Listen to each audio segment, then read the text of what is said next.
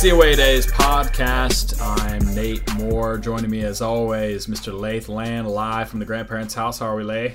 Doing pretty good, especially now that Auburn's got that #1 basketball ranking by the name. Okay, listen, at no point in any of our production meetings or the decisions made about this podcast, we included soccer and football, but basketball is not. No, it's not. But that's why I knew it'd get vetoed. I figured it'd be better to ask for forgiveness than permission.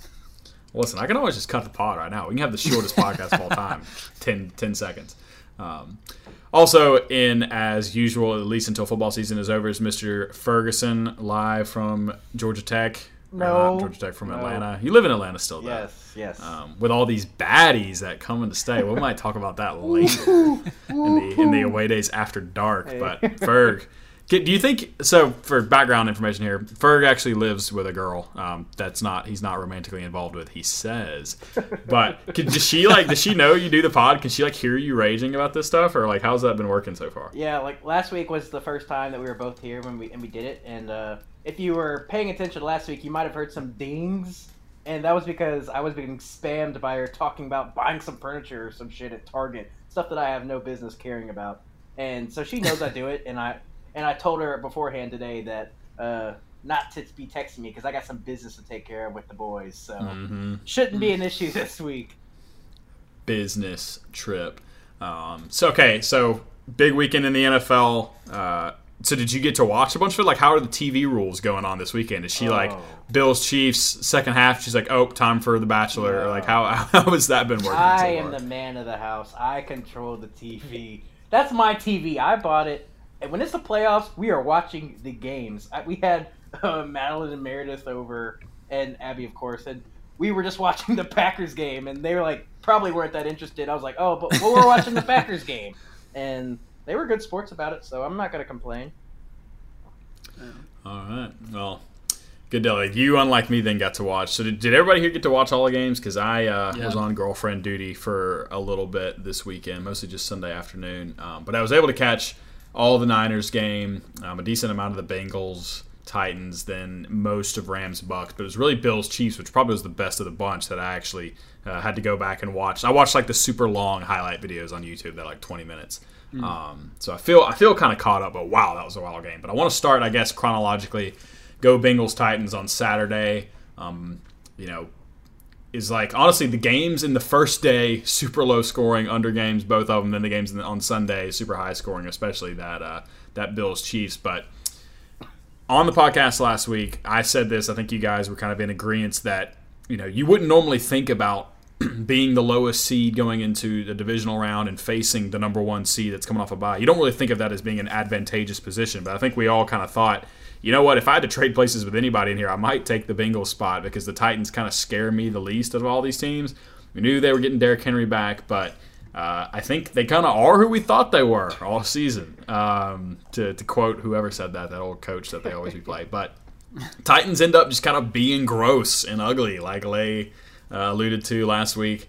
They weren't really able to move the ball that effectively, scored just 16 points. Yeah, Derrick Henry comes back, but 20 carries for 62 yards and a touchdown. I mean, that's only 3.1 yards per carry. So, first of all, before we get deep into the analytics of this game or what we thought, what are we calling Joe Burrow now? Because I'm seeing Joe Burr out there, the BRR, it's cold. I'm seeing Joe Shiesty. Yeah. Are you a Joe Shiesty guy? I think that's what you're leaning towards. I like the Joe Shiesty. It's pretty cold. I'm a Joe Burr guy. I like that one. He can be whatever because he's just, as long as he's playing well, it doesn't matter. I personally lean towards Joe Burr, but mostly because I don't get the Shiesty. Where does that come from? Is that a rapper or something? Yeah, it's Pooh Shiesty. Really, educate the boomer in the pod here. Well, see, I really don't know how he got that nickname, other than he always just looks fresh at every press conference. That's the only thing I can get as to how far that goes in terms of a comparison. But I don't know, it just has a nice ring to it. Joe Shiesty, just cold. Well, is this Pooh guy, Mr. Pooh, if you will, is he known for wearing ski masks or something? Calling him Mr. Pooh instantly limits the cool factor. No, I don't know, not to my knowledge. Okay, because I only asked that because when we were in Indianapolis for the national championship game, a bunch of my more, rowdy friends, let's say, bought these like ski masks and were calling each other like shiesty. I didn't know if that was like a thing that he does, like literally wearing like the robber masks. But that aside, Joe Burrow, Joe Shiesty, Joe Burrow, whatever you want to call him, had himself a game, 28 for 37, 348 yards, no touchdowns and an interception, but did what they needed to do to grind out a win. And like, I kind of felt like that game never really felt like the Bengals weren't going to win. They were up for most of the game and then just kind of held onto the ball in the second half. But I'll ask this to you, Ferg. Having seen them probably play, as good a 2 games as you could possibly expect, and take down the number 1 seed, where do they rank among your favorites to get to the Super Bowl among the 4 teams left? Well, I'd probably have them behind the Chiefs. I do suck off Mahomes. I like the Chiefs to win this game, and they are opening as 7-point favorites. But, I mean, the Bengals did just beat the Kansas City Chiefs a few weeks ago. If Lay's old it's hard to beat a good team twice tells us anything, then they can't repeat that performance this week. But I don't know. I mean, I think they have a chance. I think they'll cover. I don't think the Chiefs will win by 7 or more, but I still like the Chiefs to beat them in the AFC title game.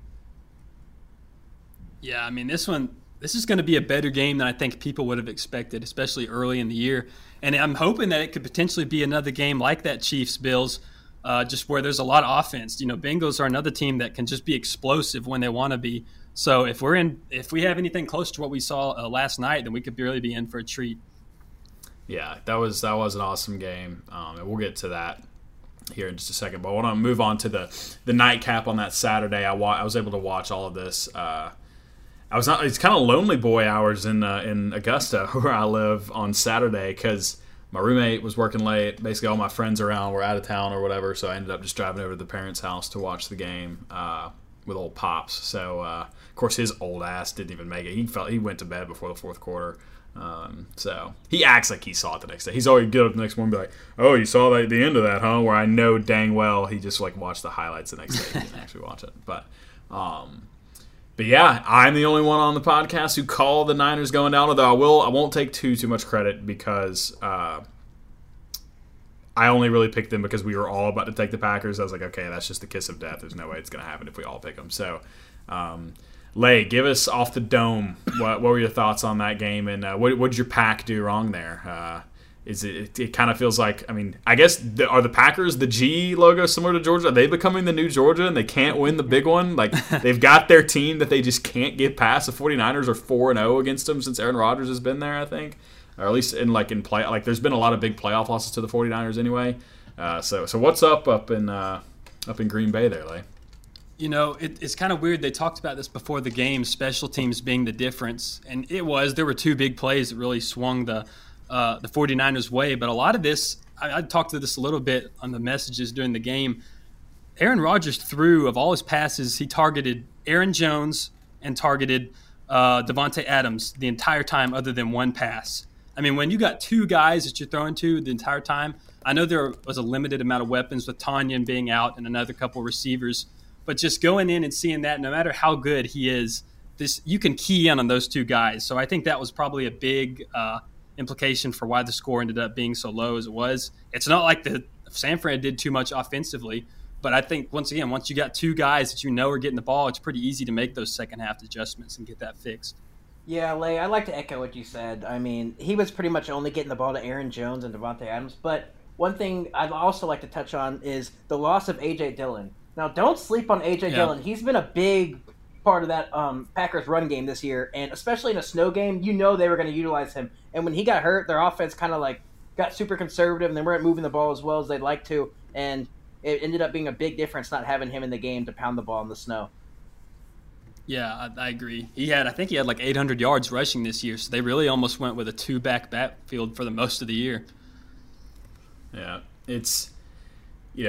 kind of similar to the Ohio State-Michigan game we talked about earlier in the year, how like the conditions, the moment, everything just kind of set up for Michigan to win that game, to kind of get over the hump and beat Ohio State, who they hadn't beaten in a while. Like the snow definitely playing in a factor and benefiting one of the teams a lot more than the other.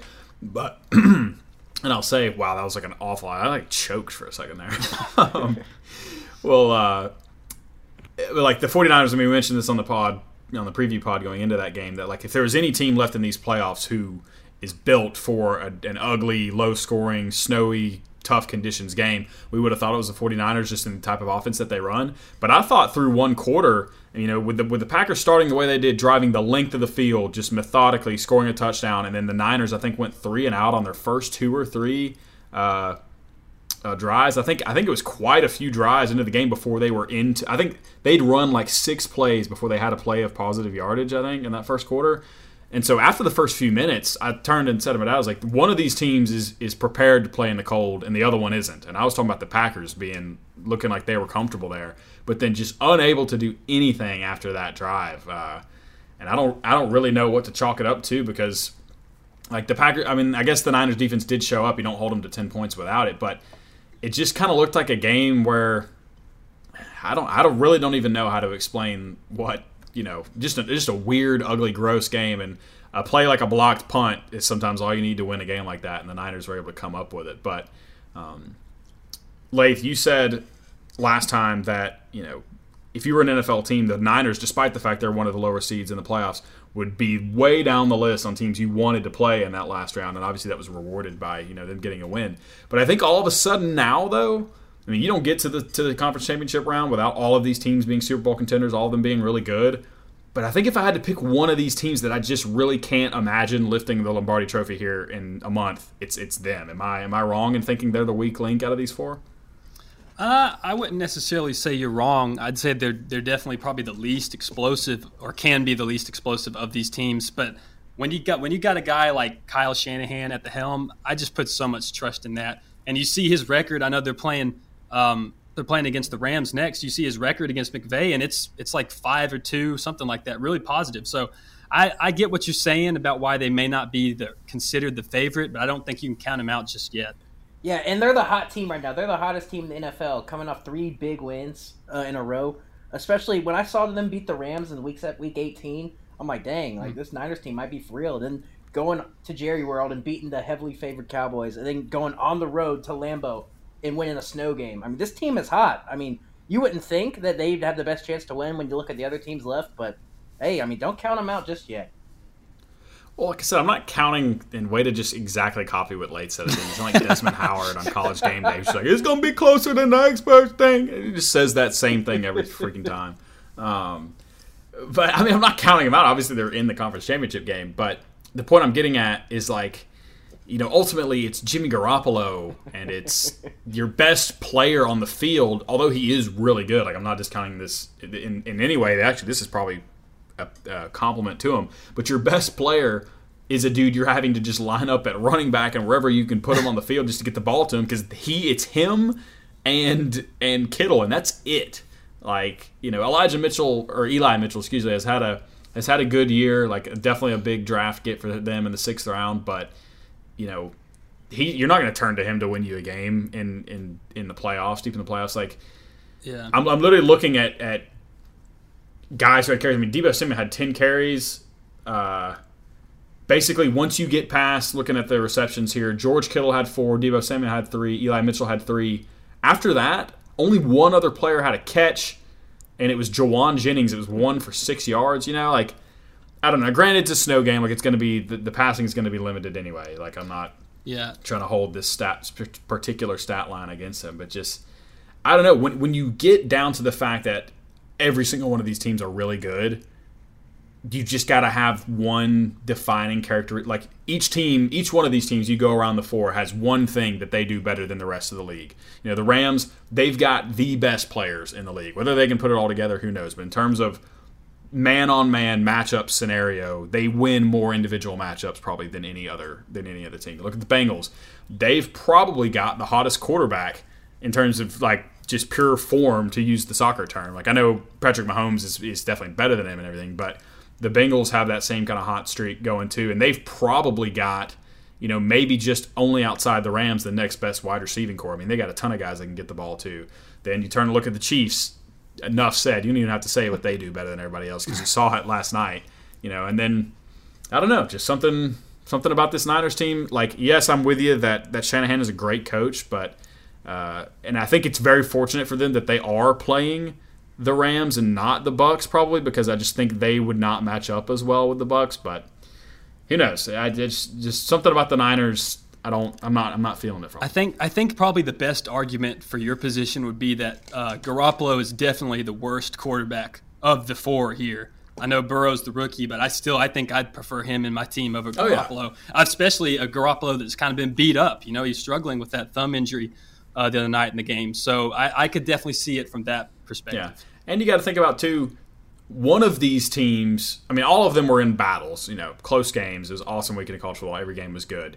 But one team had to literally give their metaphorical lives out there in that snow, and that's what the Niners had to do. Like, if there's going to be any team that's more beat up after one of those games, it's definitely going to be them.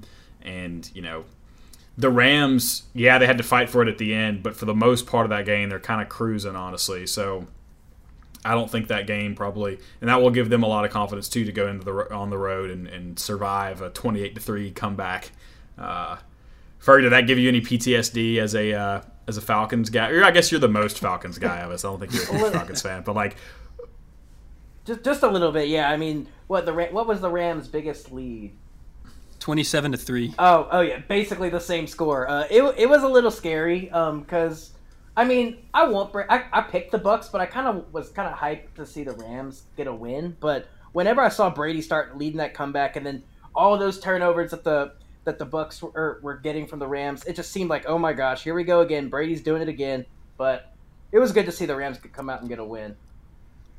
Yeah, that's what really irritates me in this game is that people who see what the score was and then look at the final score, the narrative is, oh, Brady almost engineered another one. Whereas, in fact, it was the Rams shooting themselves in the foot. I wasn't even watching this game until I got home, and it was 27-3 at the time. So I saw the comeback. And when I say comeback, I really just mean it was the Rams' almost demise. I mean, there was a missed field goal that also it didn't have the distance, which you don't see that too often. Usually they miss right or left. He just didn't get it there. There were 3 fumbles, Cooper Kupp fumbling, and then Akers fumbling in a terrible spot with 2 minutes left. There was nothing about that game that impressed me much with what Brady did. It was just the Rams almost doing it to themselves. And you got to remember, too, like, because I'm with you, I kind of took my eyes off of it at about halftime. But the Rams fumble the ball on, like, the 2-yard line where a touchdown, you got to think, basically ends the game. Because they would have been up, I mean, they were up 20-3 as it was. They'd have been up 27-3 going into the half, and obviously they scored the first touchdown of the neck. They got the ball back in the second half, so potentially go 35-3, and there's just not even Tom Brady can come back from that. But I'm not even a Falcons guy, but I was kind of glad to see the Bucs go down, even though I picked them. And I've been saying it for most of the year. Rams and Bucs are both the teams that I'm rocking with, so now I'm Rams all in. They're my Super Bowl pick. Love it for Matthew Stafford. Such a legend. Glad for him to finally win more playoff games in one week stretch than he did in a decade in Detroit. So that's always nice. But that reminds me too, not to rewind the conversation too much, but saw a pretty funny tweet that was like a picture of Joe Burrow. It said, "This man has won more playoff games in a week than Dak Prescott has in 6 years of the Cowboys." I saw that too. It's pretty funny. It was hilarious. So yeah, love a dig at the Cowboys too. And then lastly, I guess a digs at the Cowboys. Well, the Bills would have liked the digs at the Chiefs, but he kind of had a quiet game, I feel like, at least watching the highlights. Gabriel Davis was the one really tearing it up for the Bills. But yeah, the best game from what is probably the best weekend in recent memory in NFL. And I put it out there on the pod last week, even though I said that I actually think this was going to be an under game, which it was close to being, by the way, if not for the final 2 minutes. I think there was only like 47 points scored going into the 2-minute warning or whatever. But this game, I said that this game had the potential to be just like Chiefs-Rams a few years ago in that awesome game down in Mexico City where it was just last team with the ball wins, and that was 100% what we got here. So, Lath, I'll give you the floor first as the loser. It's just like in the Army-Navy game. Losing team sings first. You're the Bills guy. What went wrong for the Bills, and how... Give me your thoughts on the game, and then how upset are you with the current NFL overtime rules? Because that's kind of a take I'm seeing a lot out there. But first, the game. I'm pretty upset. I mean, we saw the problems that plagued the Bills the entire season. When Josh Allen is your leading rusher at the end of the day, you're doing something wrong, and that's obviously a facet of the offense that you need to fix. So it's hard to – but I'm not too upset because when you look at this game, both of these teams, I think, deserve to win. I'm not going to sit here and say, oh, the Bills are cheated, because the Chiefs played really, really well. But back on like the overtime rules, it just doesn't sit right with me. I just feel so bad for Josh Allen, a guy who played basically a perfect playoff series. What was it? He scored like 9 touchdowns over the course of 2 games, and came out of here with like 300 plus passing yards, 4 touchdowns. You couldn't have played any better from an offensive standpoint, minus the running the ball. And just the fact that he doesn't even get an opportunity to go out there and then have his chance to kind of rebut what the Chiefs did, that really just, I feel like something has to be done. I know Ferg does not feel as strongly about the rules as I do. I'm interested to hear what his perspective is. Yeah, look, first of all, I want to give a shout out to Josh Allen. That man balled out last night, leading what we all thought was going to be the game-winning touchdown with 13 seconds left. Hats off to him. He played great, but I'm sorry, but Pat Mahomes is just a little bit better. Also, timeout. First of all, Are you sorry, though? No. Before I get into talking about the overtime, let's talk about, what's the coach's name? McDermott? Yeah. Whenever there's 13 seconds left, you don't kick the ball deep. You squib it and make them burn 5 or 6 seconds off with a little kick return. And then at that point, if you do that, then the Chiefs pretty much have no chance to get set up for a game-winning field goal. A game-tying field goal. All right, anyways, they didn't do that, and the Bills got in the field goal range with 13 seconds left with just two passes, one to Tyreek Hill and one to Travis Kelce. And then shout out to GT legend Harrison Butker for the game-tying field goal. Now, on to overtime. Look, Lath, I saw a couple tweets that I wanted to share with you about this. One from Colin Cowherd. This is a quote from Colin Cowherd's Twitter. And this is really directed to people just like you. Stop whining about OT rules. Make a stop. 1. Bills had plenty of chances to wrap that puppy up and didn't. See you next season. Here's another tweet from Louis Riddick. Play better defense. Don't cry about the rules. Which is pretty much exactly what I was telling you last night. Look, if you want to Hey! Sorry. If you want to get the ball back, then don't give up a touchdown. It's not like 10 years ago or whenever all you had to do was kick a field goal and win. That's fucked. But if you give up a touchdown, that's on you. The Chiefs had to drive 75 yards. It's easy to say that when the Chiefs don't even have to be in the position to play defense, you know? Yeah, you could say don't give out the touchdown if you know you're going to have another opportunity to run the ball or to be on offense. The Chiefs would be saying the same thing. If they had given up, if they had lost the toss, I mean, that's the thing that gets me the most, is that there's so much power in the coin toss that it virtually decides the game. That's what makes me think there needs to be a change. Look, I don't know about that, Lath. Look, if the Bills had won the toss and scored, hey, the Chiefs should have played better defense too. It's not like I'm playing only one side of the argument. Like, I understand where you're coming from, but at the end of the day, you lost the toss, you got to play defense, keep them out of the end zone, and you'll have a chance to win the game. It's really that simple. It's that simple. What do you think, Nathan? What are your thoughts on this as the neutral? As the neutral here. On the one hand, I see the point of, like, ultimately the goal, because, like, when the college football playoff was instituted, right, the general idea was to improve the system to have a better way of finding who the best college football team is in the country. That's the purpose of the playoffs. That's the purpose for the NFL playoffs, to figure out on the field who is the best team in the NFL. And part of your team is your defense. So on the one hand, I get that. Like, if you're an NFL team and your back's against the wall and you have to just not let a team drive the length of the field on you and give up a touchdown or you go home, on one hand, I can kind of see that. But I see your point too, Lath, of, like, in a game like this where it was obvious the offense is the strength of both of these teams. It had been all year for both of these sides. Like, taking what's the best part of one team away but also giving it to the other one, something kind of seems iffy with that. I can see the point being made there, because I agree. If the coin toss goes the other way, I feel pretty strongly that, the Bills march right down the field, score a touchdown, game over. And we're having the same conversation. Remember, this happened, 3 years ago in, like, Patrick Mahomes' first playoff appearance when they went to Foxborough and didn't get the chance. Like, he didn't get the chance to touch the ball, and the Pats went on to win the Super Bowl that year. So, like, this definitely isn't the first time it's happened, although I feel like there's a lot more outrage about it in this particular game than there was in that one. But just the fact that, like, as good as Mahomes is, like, the guy having the best game on that field that night didn't get a chance to touch the ball in overtime. I can kind of see where the gripe comes from there. But what an insane game, though. Either way, again, I really wish I could have watched it live. I was actually busy at the local movie theater watching Redeeming Love. So you know how my night went there. But pretty overrated movie, by the way. My girlfriend's not gonna listen to this podcast, so it's okay. That's just like that's such a chick flick name, Redeeming Love. Like yeah, I don't even have to ask about the plot. You can just figure that out basically just that. Well, good, because I don't feel like reliving it again. But so I had to go through the highlights to watch it today. But even sitting in my chair at work, got one AirPod in, kind of keeping it down. Even though I know what happens, like I'm watching the clock go down, and I'm like, how are more points scored in this game? Like, surely this doesn't happen. Like, and sure enough, it does. Like, God, 14 seconds. Say we can have this debate forever and ever, but I will say to the point of Bills, you got to get a stop. Like, dude, 14 seconds. Like, you tackle. Now, granted, the Chiefs did well to have all their timeouts left on that last drive because it definitely can't happen without those timeouts. But still, you basically just have to make one play on defense and you win.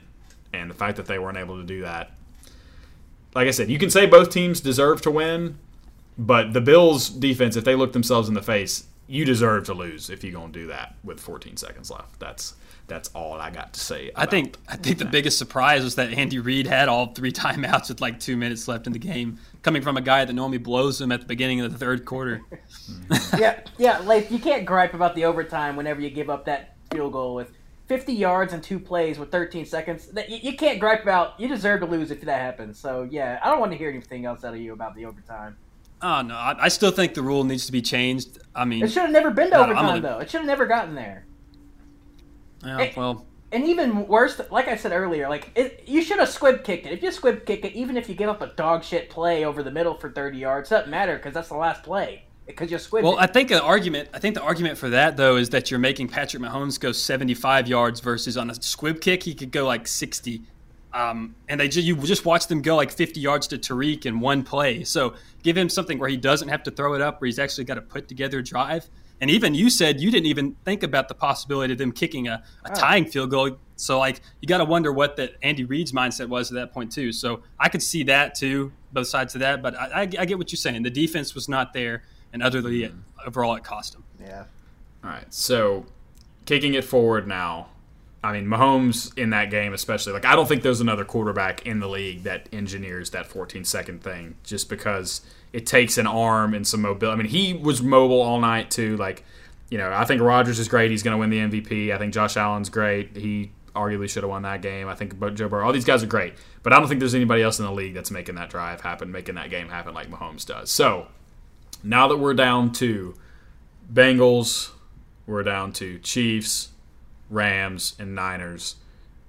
Ferg, pretty sure where you're leaning here, so Lath. Are the Chiefs your clubhouse leader here, or do you think... I mean, we've got some pretty big spreads going into this, and we'll make picks here in a second, but Vegas likes, in terms of who they think is going to win, Chiefs laying a big number, and then so are the Rams. I guess just give us, who do you like out of those 4? I guess, it's got to be Chiefs or Rams, right? Yeah, I think if you look at it from that point, those are the 2 most explosive teams. Those are the teams that have the experience that have been here before. Well, I guess you could say the 49ers have been here before, but I don't know. Like you said, the quarterback issues there. So I think if I had to pick between those 4 at this point, I would go with Rams just because they're the only team that's shown consistent offense and consistent defense. For me, yeah, I'm leaning Chiefs. I like to bet with the best quarterback that's left, and Pat Mahomes. Now that Josh Allen's out and Aaron Rodgers is out, he's by far head and shoulders the best quarterback left in this playoff race. So I like the Chiefs to go on to win the Super Bowl now. Yeah, and when you think about 3 kind of key indicators, or at least I feel like they're key indicators of successful playoff teams, it's 1, quarterback, advantage Chiefs there. But I think, the Rams have plenty there with Stafford. Obviously the weak link when you look at quarterbacks being the 49ers, but the Bengals up there too with a pretty solid one. But look at head coach after that. Their Chiefs again. Andy Reid's been there, done it, won one. been doing it for a long time. Kyle Shanahan and McVay up there in terms of guys that have led teams, led offenses, in the case of Shanahan, to Super Bowls before. But then you got the Bengals, who are going to be just the rooks there, even at the coaching level as well.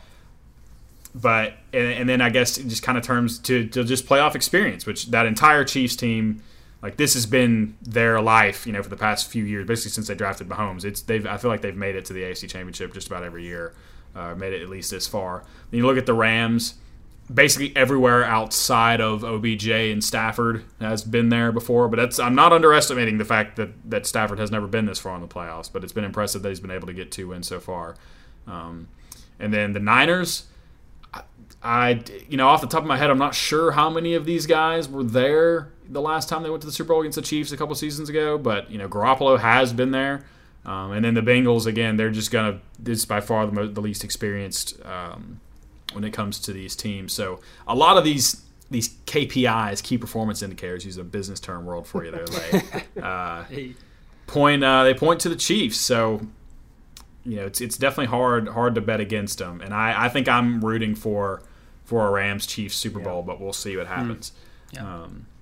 But before we make some picks, I want to talk a little bit of college football before we get out of here with our picks against the spread. Thank you, Lath, for just coughing right into your microphone. I turned away, but I think there's even a little mute button on the guy. I don't know. Maybe there is, there isn't. But anyway, so college football season. Dogs are national champs. We all know that. Feels good to say it again, though, just in case you forgot. Lath and Ferg, Georgia Tech and Auburn fans, respectively. How could we forget when you bring it up so much? Don't you worry. I'll be your reminder. It's okay. But Georgia having to deal already in this offseason. I mean, we knew a lot of those guys on defense were going pro. A lot of the guys on offense are going pro. But already having to deal with some transfer, I wouldn't call them issues, because nobody really that transfers, literally the fact that they are transferring means they probably weren't having the role in the team that they would have liked. But in this instance, Jermaine Burton, he had been a solid receiver for us over the past couple seasons, a guy that I think is super talented, had come up with some big plays, and I certainly am upset that he's leaving. I'd much rather would have had him stay. I'm not really sure exactly why he's leaving, given the receiving core we're bringing back. I mean, George Pickens is gone. Granted, I know we're returning Brock Bowers and A.D. Mitchell and Lad McConkey, which all three of those guys definitely got way more targets than him. But going to Alabama, though, I just don't see, if you're looking for targets, like, why that makes a ton of sense. So, Ferg, as somebody who's probably happy to see that change, what'd you make of Jermaine Burton flipping to the team that he just beat in the national championship game? Well, I mentioned this in the text thread yesterday, but I think it's all got to do with the quarterback. And I think the idea of playing with Bryce Young is a whole lot more enticing than playing with Stetson Bennett. Look, I'm sorry. And pretty much his main role was like the play-action deep balls kind of deal.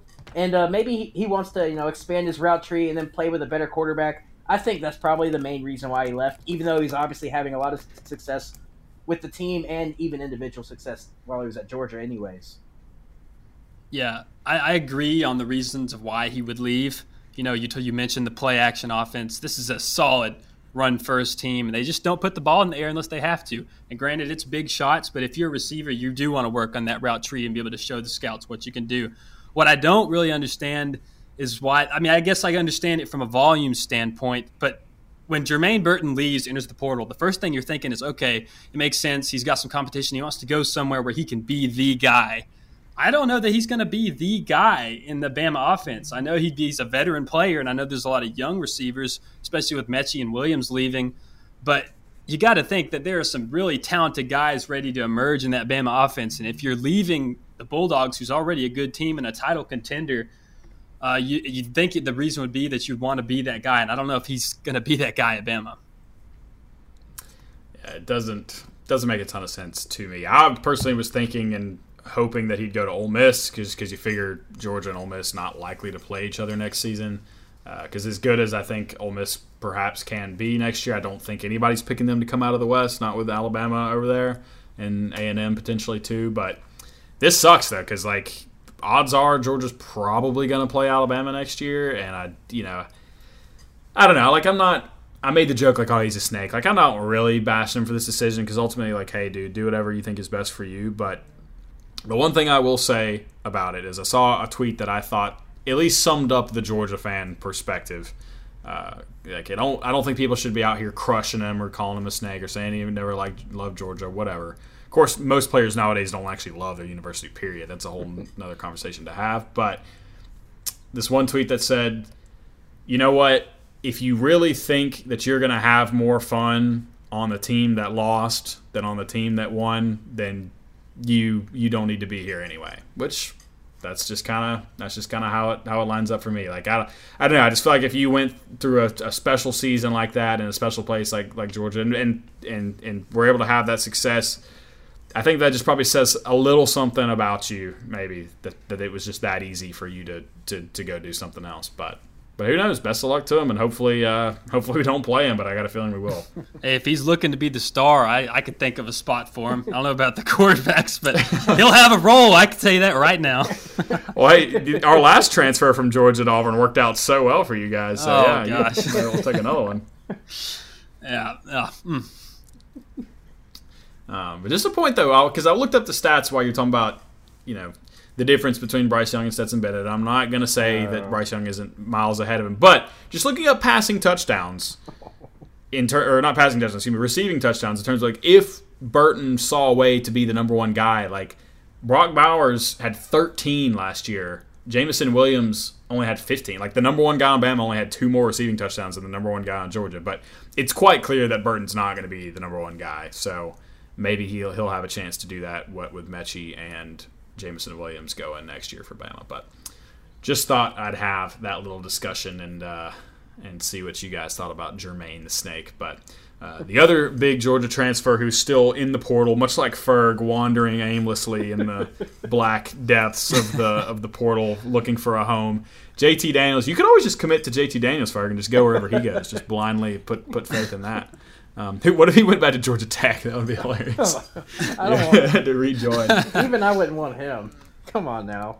Oh, get out of here. Jeff Sims, Lamar 2.0. Come on now. Okay. Well, Walmart. So Lamar, JT maybe. is still in the portal, yet to have decided where he will be going, where he'll be taking his talents. I still hate how every athlete in their commit video says that now. Like LeBron says one thing 10 years ago, and now all of them say it. But word on the street was, at least prior to this Jermaine Burton news, was that JT Daniels and Jermaine Burton kind of considered themselves a package deal. They were looking to stay together, which kind of made sense because Jermaine Burton had much better statistic performances with JT Daniels at quarterback. Honestly, just the passing offense in general at Georgia, for the most part, did better with JT under center. But it was no secret that Lane Kiffin was in Athens the other day. He posted a not-so-cryptic tweet of the front of the Athens airport with just no context on Twitter, which was funny. Obviously, had to be there visiting potential transfers. I'm sure that he spoke with Jermaine and with JT Daniels. But now that the apparent breakup has happened, Jermaine and JT will not be – assuming JT Daniels doesn't want to go sit behind Bryce Young, which who knows, maybe he does. But where do we see him going? I think Ole Miss is still a pretty likely spot, although is it Jackson Dart? Is that his first name? Jackson. His landing spot's pretty up in the air. I know Ole Miss is one of the main rumored places where he'll land. But where do you guys think JT Daniels will land? Because a lot of these, there's been a lot of other Georgia transfers that already happened too, just kind of some lesser known guys, some guys on defense too. But all of them except for one have stayed in the SEC, which is kind of pissing me off. The only guy who did leave went to Michigan State. So I got a feeling JT Daniels won't be leaving the conference, but what do you guys think? Yeah, I don't like the Ole Miss destination for him just because when you look at that offense, veer and shoot, Lane Kiffin runs, it's an offense that you need a quarterback who's mobile and a quarterback who is tough. And from history, we can learn that JT Daniels is neither of those. The dude's constantly injured, and he's a statue in the pocket. I understand that good offensive coaches can adapt to the talent they have at hand, and nobody's questioning his passing ability. But in this type of offense that Lane Kiffin runs, you saw Matt Corral. They asked the running back to run it for those tough yards to get that inside carries. So I don't like that destination for him. I really, before Slovis went to Pittsburgh, I felt like Pittsburgh would have been a really ideal place for JT Daniels just because of the vertical NFL passing concepts. I feel like he would have fit in perfectly there. Now, I really don't know. I could see him going to Oklahoma maybe. depending on what Brent Venables wants to do over there. But I don't really understand the Ole Miss links, other than that Lane was in Athens reported.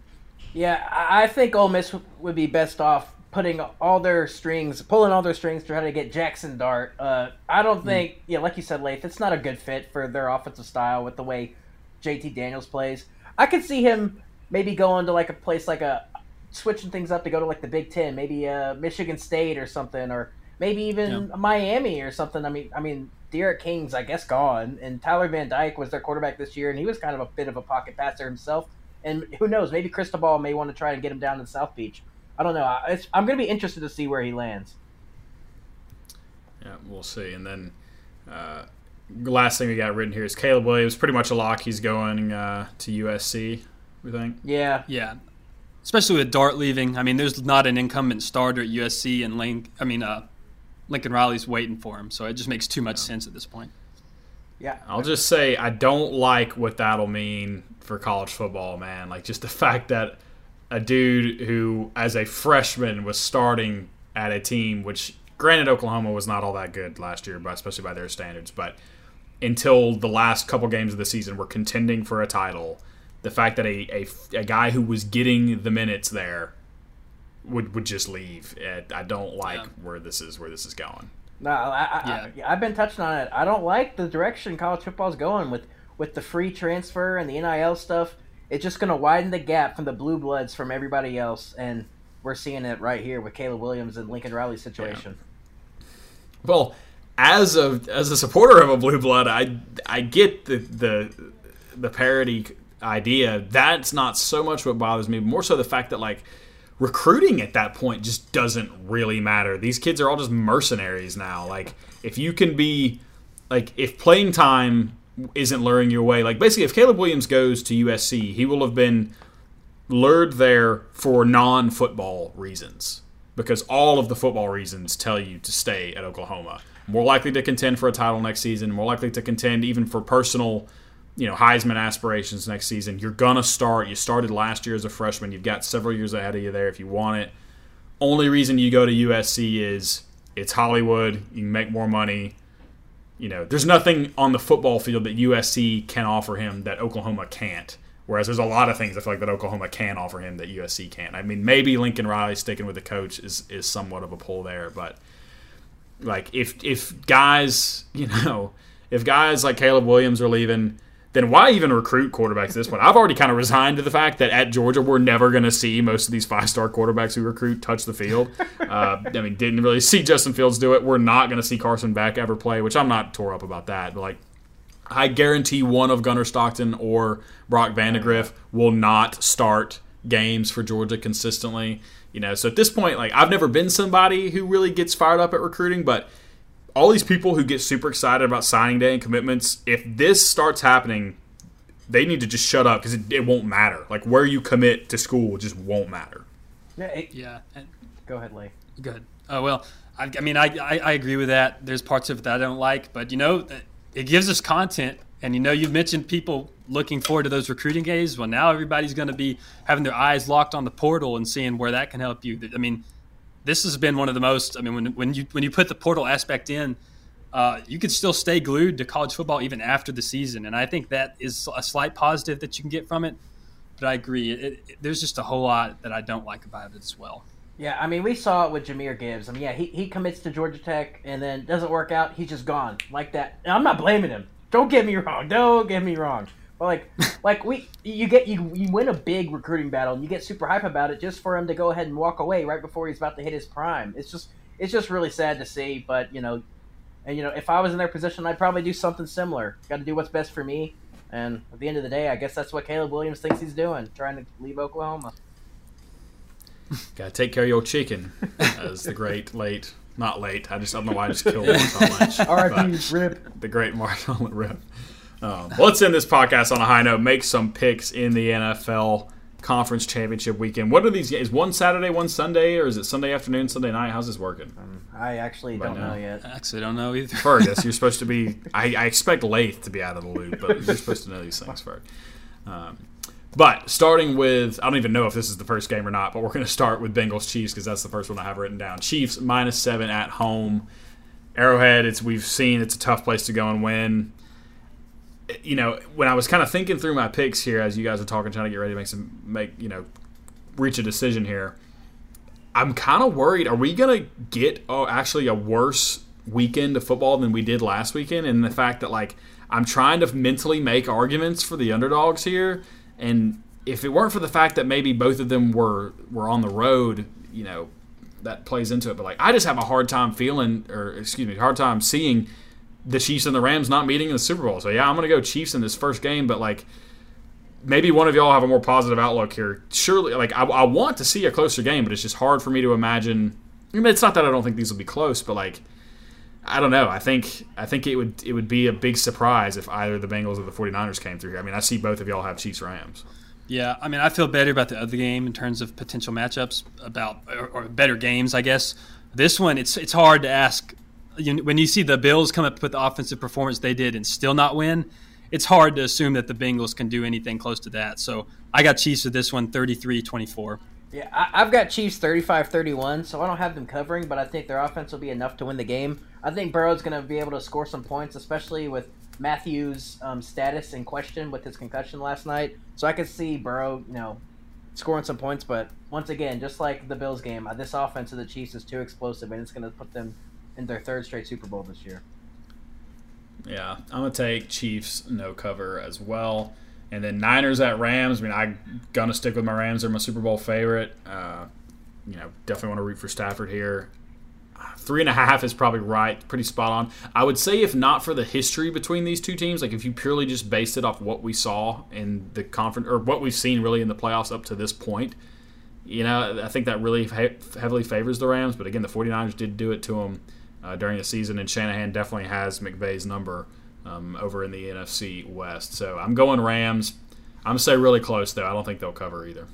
Yeah, I think this would be a pretty good game with the 49ers winning the last two meetings and then coupling with the fact that they're coming in banged up. I think this will be the weakest the 49ers have looked to this year, and thus I'm giving the Rams the victory 27-23.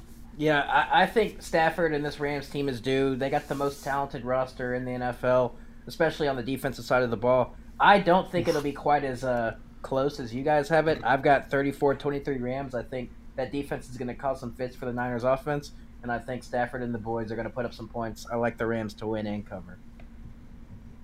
Yeah, if the Rams can put together a whole game like that first half against the Buccaneers, and like the game they put against the Cardinals, I think any team will be hard-pressed to beat them. But all right, we've got Rams-Chiefs meeting. It'll be a home Super Bowl for the Rams if we're right here. So back-to-back years. After 50-some-odd years of a team never hosting a Super Bowl, the Bucs do it last year, and then we've both got it happening again this year. So we'll see what happens. But we'll be back next week to see if we're right or wrong. Till then.